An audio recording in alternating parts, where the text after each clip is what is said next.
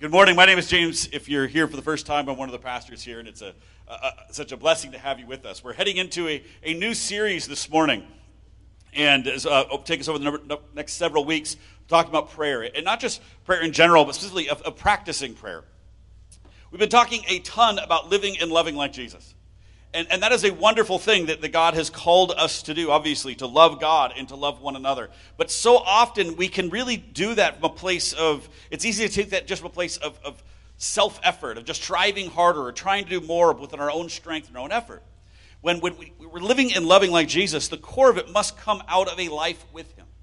You know, oftentimes I'm meeting with young couples or even older couples and talking through communication issues, and so much of the struggles that married couples find, and even unmarried couples, is in communication.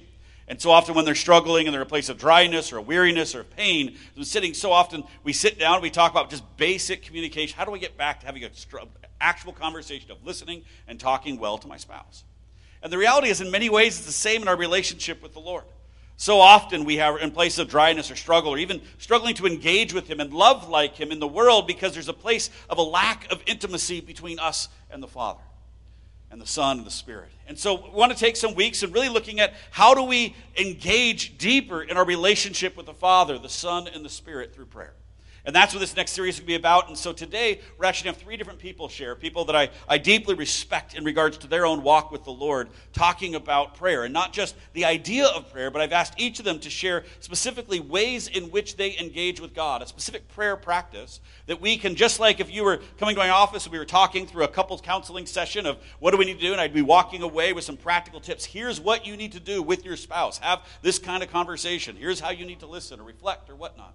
Today I want us to give us a few different practical ways that we can walk away and say, here is something this week to walk in this way, to practice this way of engaging with the Lord, to actually step out. And many of us, some of us maybe not pray regularly, others we may pray all the time, but it's in the same way. And I want us to kind of grow and adding some tools into our tool belt of engaging with the Lord in prayer.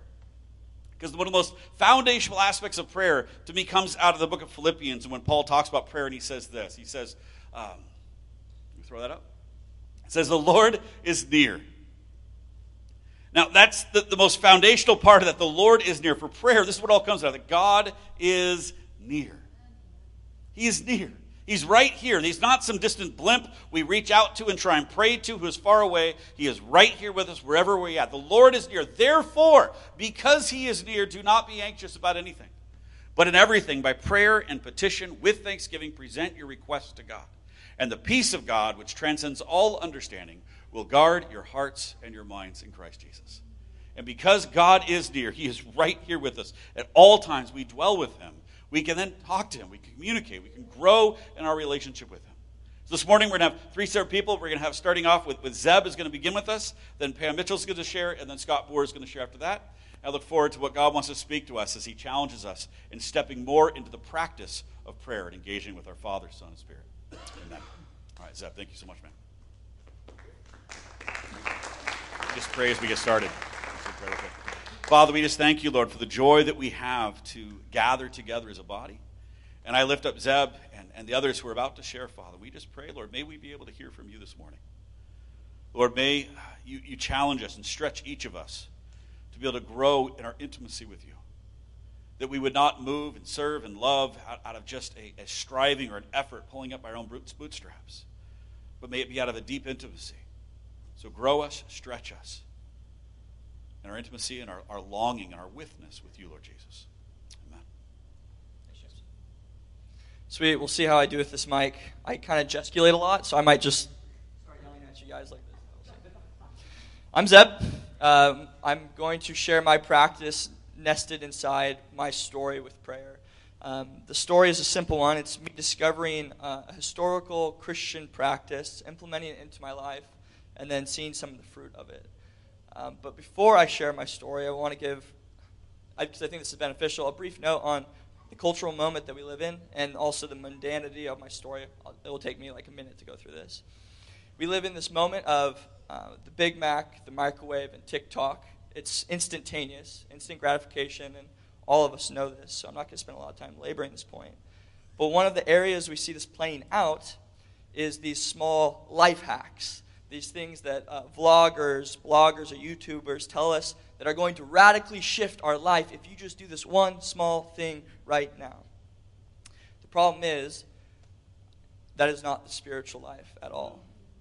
To be more precise, that is just not the life that Jesus is offering you. He is not offering you an app to toss onto your phone that you access every so often, but more so like a new operating system that is going to take you a lifetime to upload. Jesus is just not a life hack away. Instead, and often, becoming more like Jesus isn't found in these instantaneous shifts, but in the long, laborious mundanity of life. And those of you that are older than me know that. It's in your everyday decisions. And I think actually a lot of us have already intuited this. We say things like, Christianity isn't a label describing what you do on Sunday mornings. It's a way of life. It doesn't describe the decision you made Sunday morning, 8:30, tired as could be. The title describes how you spend your money, how you treat your spouse, your children, your friends, your coworkers. The title describes that you are someone that has chosen to set their life apart from the rest of our social milieu and have chosen to be with Jesus and to become like Jesus. And that is radically different, especially in the Pacific Northwest. And my point with all this precursor, we need Jesus to meet us in the mundanity of our lives. So, my story. I grew up in a home that went to church. My parents professed Christ. I went to church because they forced me to. Prayer was not a robust part of my family. I remember my mother praying for me when I was young. I'd be in bed, I'd be nervous of the dark, and she would pray something like, Heavenly Father, may your heavenly angels protect my son tonight. And I remember her praying that for me, especially when I was young, especially when I was scared of the dark. I remember my father praying far too long at meals. And I remember not being compelled to pray. Nothing was compelling about prayer to me growing up, besides begging God to get me out of poor decisions that I made. Even ones as simple as not studying for a test that I really should have, and instead playing this video game called League of Legends that I spent way too much time on. Ultimately, the only thing that pulled me to prayer was thinking that I should do it. Because Christians pray. And I was just trying to be what I should be. I wasn't interested in church, Christians, or Jesus. And it's interesting to me at this point to assess my relationship with God, even though I had professed myself a Christian. The relationship between me and God was essentially non-existent. We talk so much in circles like ours about having a personal relationship with God, but as I reflect back, it seems that sometimes we can mistake the marriage ceremony for becoming a Christian as the marriage. Beyond professing some beliefs and reading Bible, there really wasn't much going on in my personal relationship with God. Going on, I went to a Bible school on a whim. I wanted to avoid homework, and it was on the beach, so it sounded cool. I actually started following Jesus there, but prayer still wasn't that compelling. I would only pray when I was begging God for moral purification or freedom from these destructive patterns in my life. So that's the backdrop of my life of prayer. It was somewhere around the first or second year of my 20s that I thought to myself, dang, America is this really opulent place. The air we breathe is soaked in materialism, consumerism, otherwise known as hedonism. And I know there was a bunch of Christian people, we call them monks, that were on the complete opposite side of the spectrum, that tried to live a simple life, a life of prayer. I wonder what they think. So I was in Portland at the time. I went to this bookstore called Windows, picked up a handful of books on Christian monasticism, started reading through them. Around that time, I bumped into this 2-hour interview being had with a pastor in New York called Peter Scazzaro. Some of you may have read a popular book that he wrote called Emotionally Healthy Spirituality. And it was through this literature and through this pastor that I was introduced to this historic stream within Christianity that has sometimes been called the contemplative stream. And essentially, it's just our Christian brothers and sisters that have been bent on talking to God. Talking and listening, speaking and silence. I saw their love for prayer. I saw their love for the Psalms. Their desire to reorient their lives entirely around talking to God. The desire to constantly and continuously be operating out of a place of partnership with God. And in particular, there's this one very simple, mundane, life hack thing that stood out to me. And it was something I saw in the monastic literature. It was something I saw Peter Cazzaro talking about. Fixed hours of prayer. You see Old Testament followers of God having fixed hours of prayer. Daniel, while in a land completely opposed to God, had 3 fixed times that he would pause what he was doing to meet with God. You see New Testament followers still having fixed hours of prayer. You see in Acts, the apostles still going to temple for fixed hours of prayer to meet with God. You see our monastic, really early Christian brothers and sisters creating communities bent on talking with God and then maintaining fixed hours of prayer all throughout their days to meet with God. You see followers of Jesus today putting fixed hours of prayer into their own lives, time for them to meet with God throughout their mundane, everyday living. So this is something I started in my own life. I decided to try it out. I set alarms on my watch throughout the day to pause my work, to pray, and at least for me, primarily to remind myself of the world that I'm living in, which is a world with a good God that wants to bring goodness into it and has consistently partnered with people just like me to do that very thing. People just like you. And it's funny, because one of the ways that the Old Testament diagnoses the human problem is our forgetfulness. Particularly our forgetfulness of God and the things that he has done. And the interesting part is it's not this malicious forgetfulness, like, oh, I'm just going to forget about that intentionally, I hate this person, whatever. It just happens. We just forget. So pausing to remember the world that I live in and the type of God that is over me has in part been my warring against my forgetfulness. And I talk to God a lot more now. I sit in silence a lot more now. I am the most compelled to pray in my life than I've ever been. And I still have areas of unbelief, if you will, within me. Sometimes I skip the pause, but that's completely okay, because the point isn't me becoming more pious. The point is actually for me to become closer to God and in turn more loving to those people that I call neighbor. Coming to the close, frankly, I think the story that I just shared is actually quite boring. But I also think that we kind of need more boring stories. Most of life is mundane, everyday living. And it is the place where we spend most of our time. It is the place where the majority of our relationships are. And it is exactly the place that Jesus needs to change us. And so for me, having fixed times to meet God has made me much more aware of him in those mundane spaces. And not only that, but my conception of prayer has changed. It's probably obvious to most of you, but me praying isn't contingent upon me begging God for things. In fact, if that was the only way I talk to God, it's not much of a relationship at all. If I only went to my wife when I wanted things from her or for her to do stuff, would that be much of a relationship? No, not at all. I now see prayer as talking to God, whether it be actually talking or just setting myself in silence before God. And now I see that space, meeting in God in the mundane space, as the soil where a relationship with God can grow in maturity, grow in quality. I think that's a really helpful word.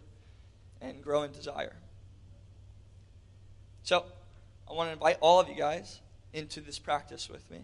If this is something that sparks something within you, just to set a few times at regular intervals throughout your day where some sort of alarm goes off. Monks literally had like a bell that would ring, and they all gather in the hall and they read through Psalms with each other and have this moment of worship. But for you to pause, maybe go on a brief 5-minute walk. Maybe just take a 30 seconds to acknowledge, God, you are alive. And I am here with you on this earth, trying to work with you, trying to partner with you. What would you have me do? I'll leave you with a few words from Luke's recording of Jesus' life. Luke 18. Now Jesus was telling them a story to show that at all times they ought to pray and to not lose heart. Thank you. Pam, can I invite you up here?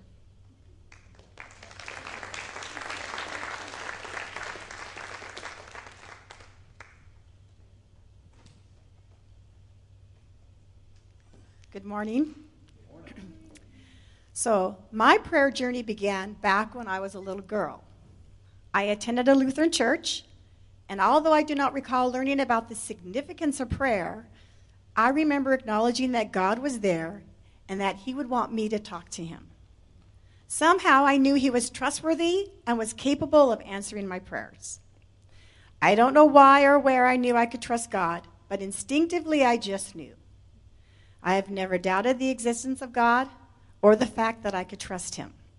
Steve says, I'm like Cornelius in the book of Acts. I have never doubted the existence of God or that he was trustworthy. God has proven to be true to his word and has shown me over and over how faithful he is in answering my prayers. In the Bible, I consistently read how God answers prayers when we intentionally come to him with our requests and pleas. I can recall countless times when I have turned to God for wisdom and direction, and he has answered my prayers. As my faith grew and my time in the Word became a daily thing, I began to see more of God's desire for a relationship with us and his desire for us to come to him in prayer for anything at any time. I have realized how big his love was for us and how much he wanted to bestow his goodness on us.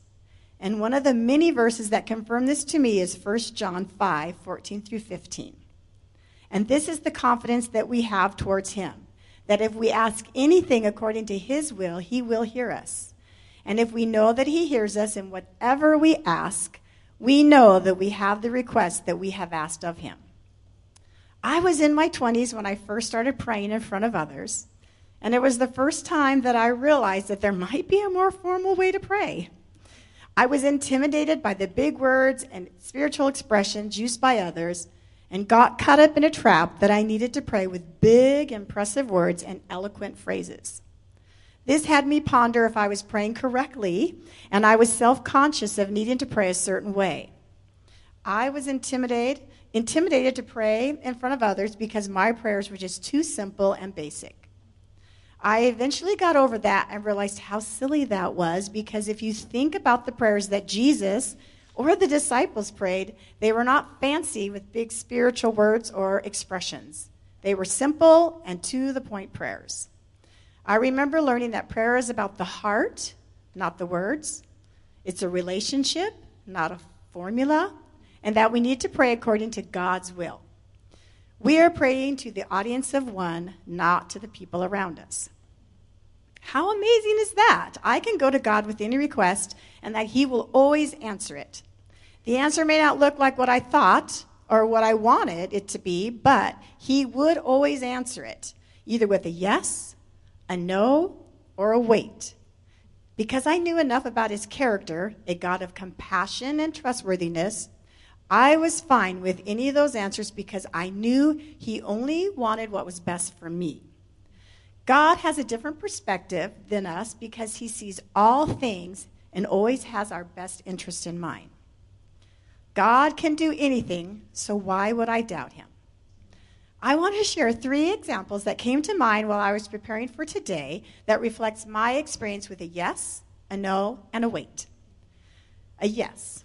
As I mentioned earlier, I attended a Lutheran church while I was growing up, but in my early 20s realized I wanted to learn more about God and grow in my faith. So one day I prayed to God and I asked him for his leading on where I could go and learn more about him.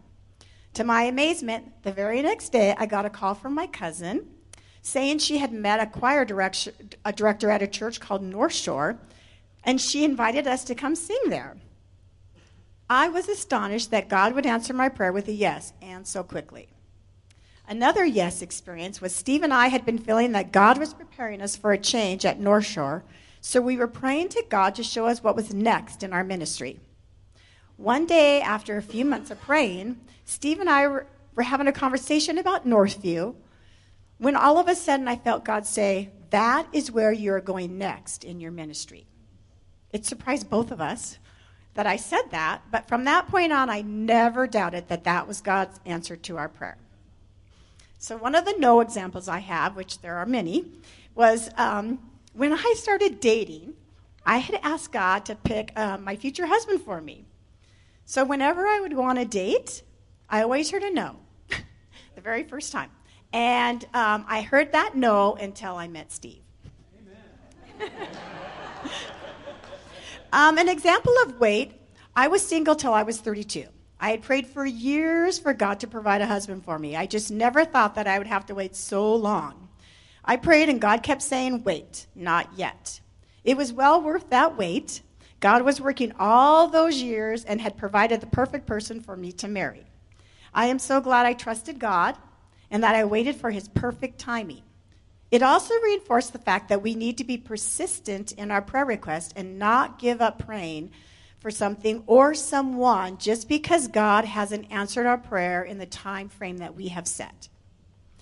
I would also like to share a few different situations where I pray intentionally. One is when Steve and I got married, we wanted to make God the center of our relationship and make prayer a major part of our life. How this looks is we agreed that we would always pray every night before we went to sleep. We also agreed that we would pray before any major decisions in our marriage. And we also agreed that we would pray to God for his perspective when we would have a disagreement that we couldn't solve quickly. Another thing that Steve and I wanted to do once we started a family was to be part of a prayer group where we would come together and pray for our marriage, our children, and other concerns that impacted our lives and others around us. We purposely pursued this when we came to Northview and have been a part of this group for 15 years. We had seen a great example of this lived out by a group of faithful families at North Shore before we got married.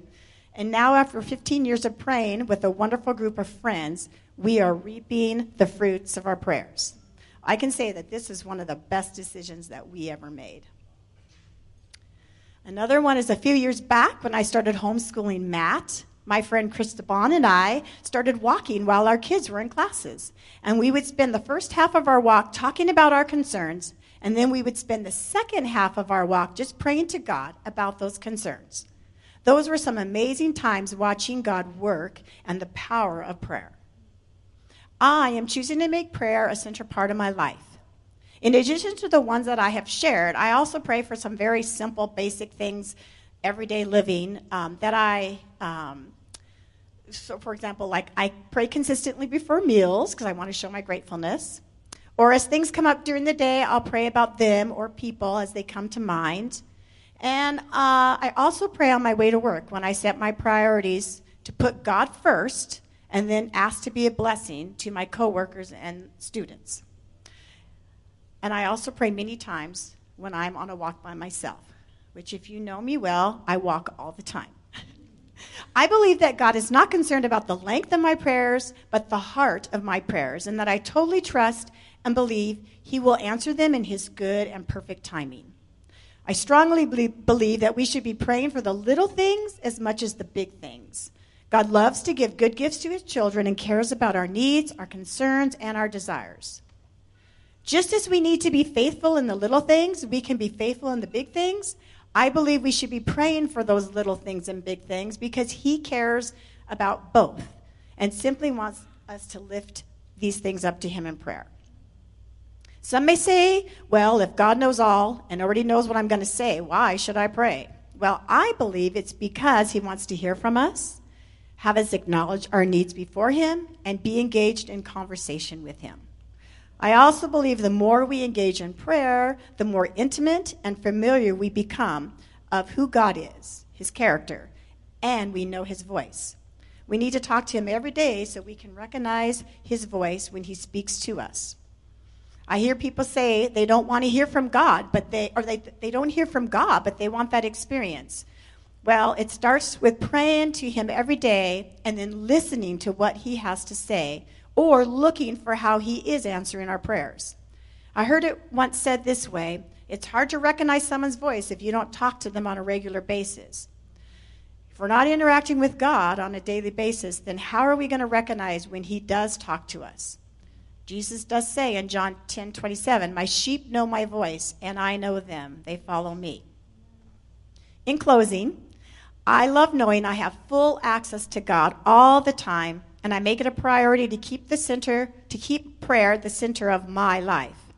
I depend on God's leading and his words of wisdom every day and cannot imagine living life without them. I know I need to be intentional. I need to be aligning my heart to his and I need to be listening for his voice. He is never too busy for me, and I'm confident he will always answer my prayers. It just may not look like how I thought he would answer them. Okay. I'm going to hand this over to Scott now.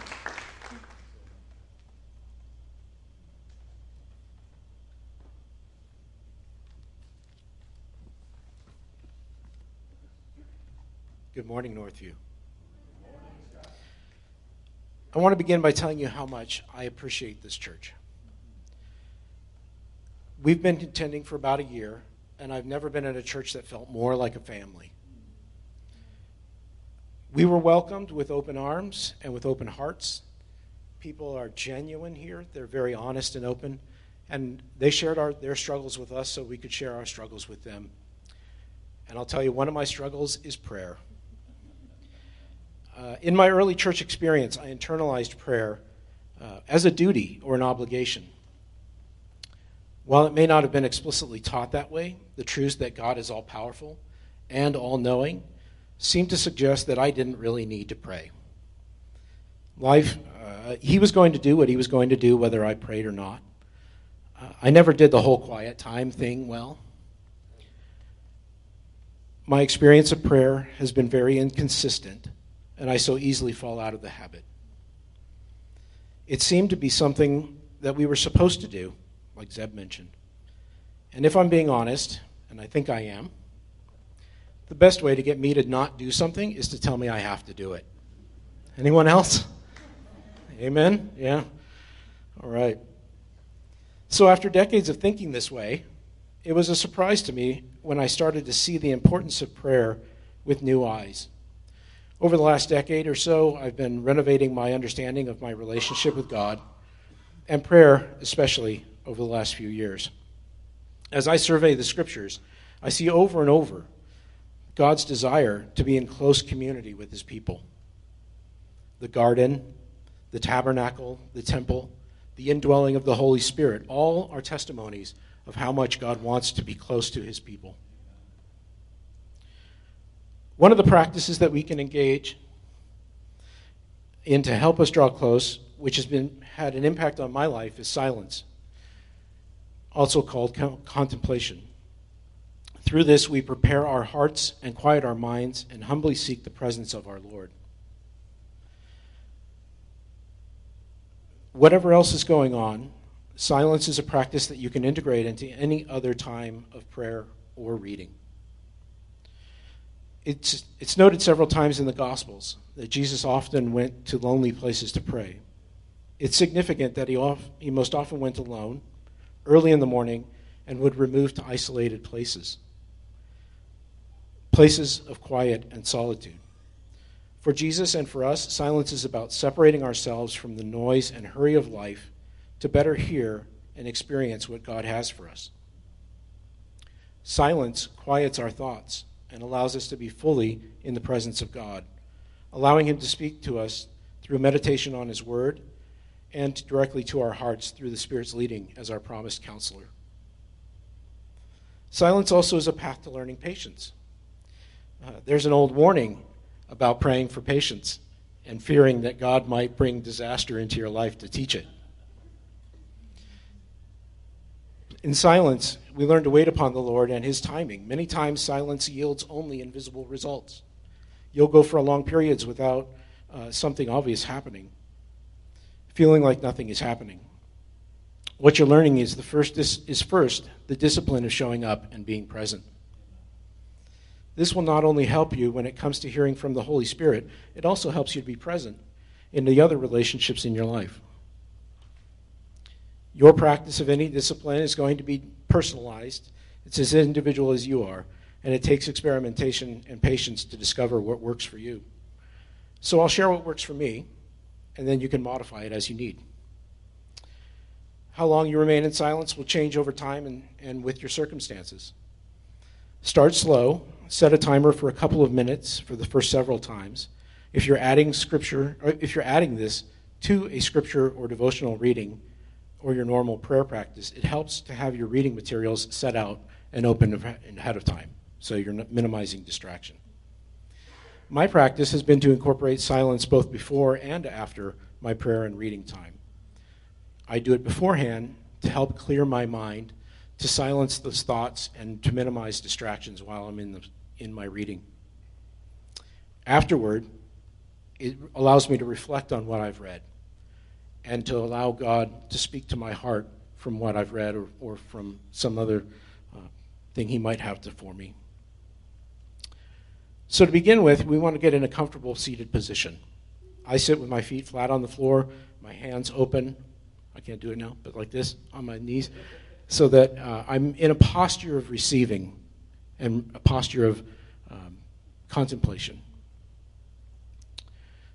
Close your eyes, take a couple of deep breaths to relax your muscles, and as a signal to your mind that it's time to quiet down. We sometimes minimize the mind-body connection, and this is a way that we can bring our minds to ease by bringing our bodies to ease. Prayer is not about emptying yourself. It is about being fully present and attentive to God. In the simple way that you would want to be fully present with any important relationship in your life. You're going to get distracted. You're going to think of a phone call you need to make. You're going to think of some errand you need to run. You're going to think of something else that needs doing. In this culture, we're not used to silence. We have made distraction an art form. So it's going to take some time to get comfortable until you acclimate to regular periods of silence. It will help to have a word or a phrase that helps you refocus. Something that, just to help you draw back to the reason that you're there. I find the titles for God or Lord Jesus have mercy on me to be very effective for refocusing my mind.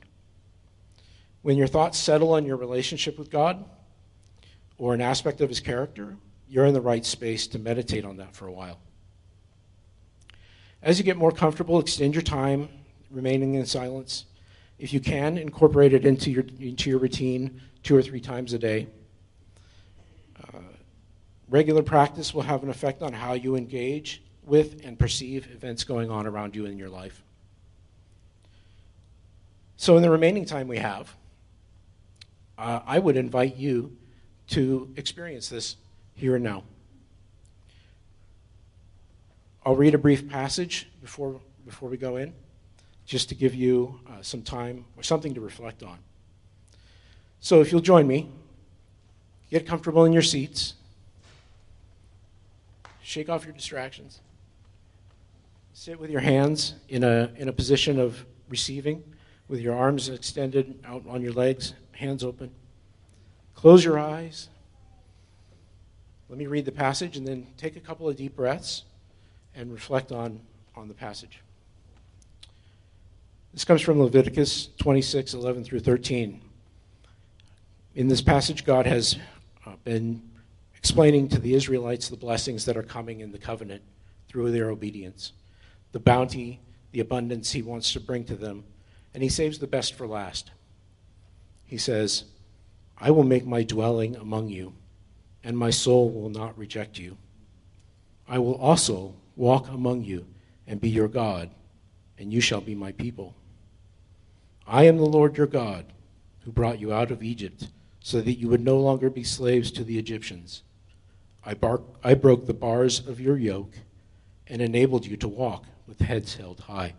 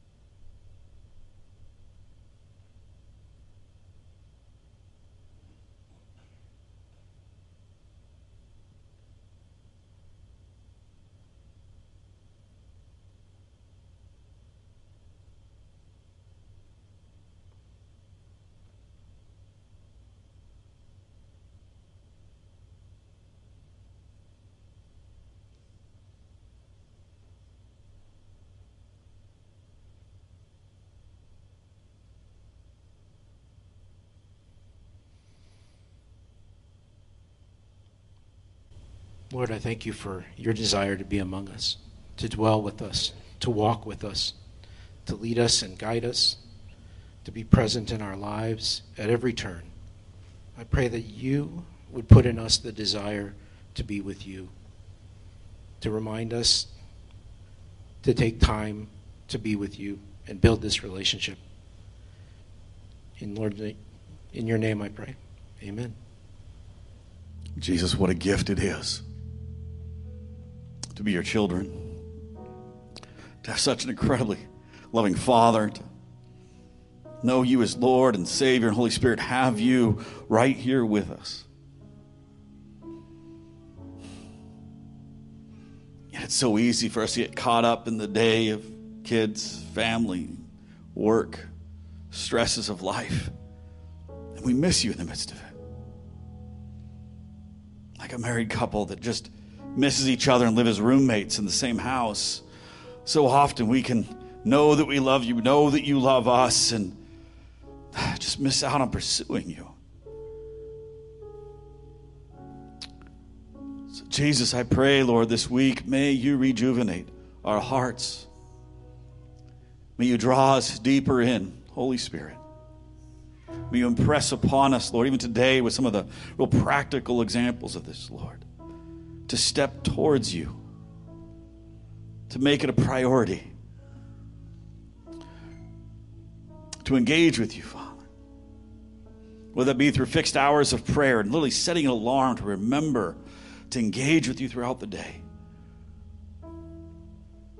Whether it be through prayer as a persistence and continuing in practices and recognizing that it's not some fancy special thing, but it's the everyday growing in the communication, engaging with you, or practicing silence, Lord. Father, may you impress upon us the beauty of time with you. Oh, Lord, we get to spend time with the King of the universe, the Creator who spoke this world into existence, Lord Jesus. Thank you that you want to spend time with us, Father. You created us to enjoy fellowship with you. Everything you've created is to point us towards you, that we can enjoy you, Lord. Oh, Father, lift our eyes up to you. Thank you, Jesus. Amen. Amen. What a joy it is to know the Lord, to be his children. This week may be something that we continue just to press into and ask the Lord what he would have you. And if it's continuing what you're doing, awesome. If you found your times of prayer to be rote or boring or dry in some way, I encourage you to press in. A number of examples were given today what that looks like. We'll have them up on the sermon resources later this afternoon of some of those practices of engaging with that. But may we press in to spending time with him. May we press in, even stretching beyond our comfort zones. I know over the years, one of my greatest things that's drawn me in my relationship with the Lord was stretching myself in areas of prayer that I've not practiced before. That was one of the greatest things. I had a master's degree in spiritual formation a number of years ago, and one of the greatest, most beautiful things was almost every week it was a different practice that we got to engage. And I got to try 50, 60 different ways of prayer, engaging in that, just identifying and almost like working out, to trying different muscles, engaging. What are those ways that actually breathe life as I engage with God in different ways? And so I encourage you, as we continue in this series, to stretch yourself and trying out different ways of engaging with God. You may be surprised at some of the ways that resonate, that you may have never thought would have resonated with your heart in ways that allow you to connect with him in ways you haven't before. But we grow in pursuing our Lord Jesus, our Father, and the Holy Spirit. Amen? Amen. Thank you so much for coming today. If you're interested in the one-to-one training, come back at 12:30 and hang out as we talk more about what it looks like to be a presence and to be able to minister well to one another as we serve in the body those who are hurting. Otherwise, we'll see you guys again next week. Blessings.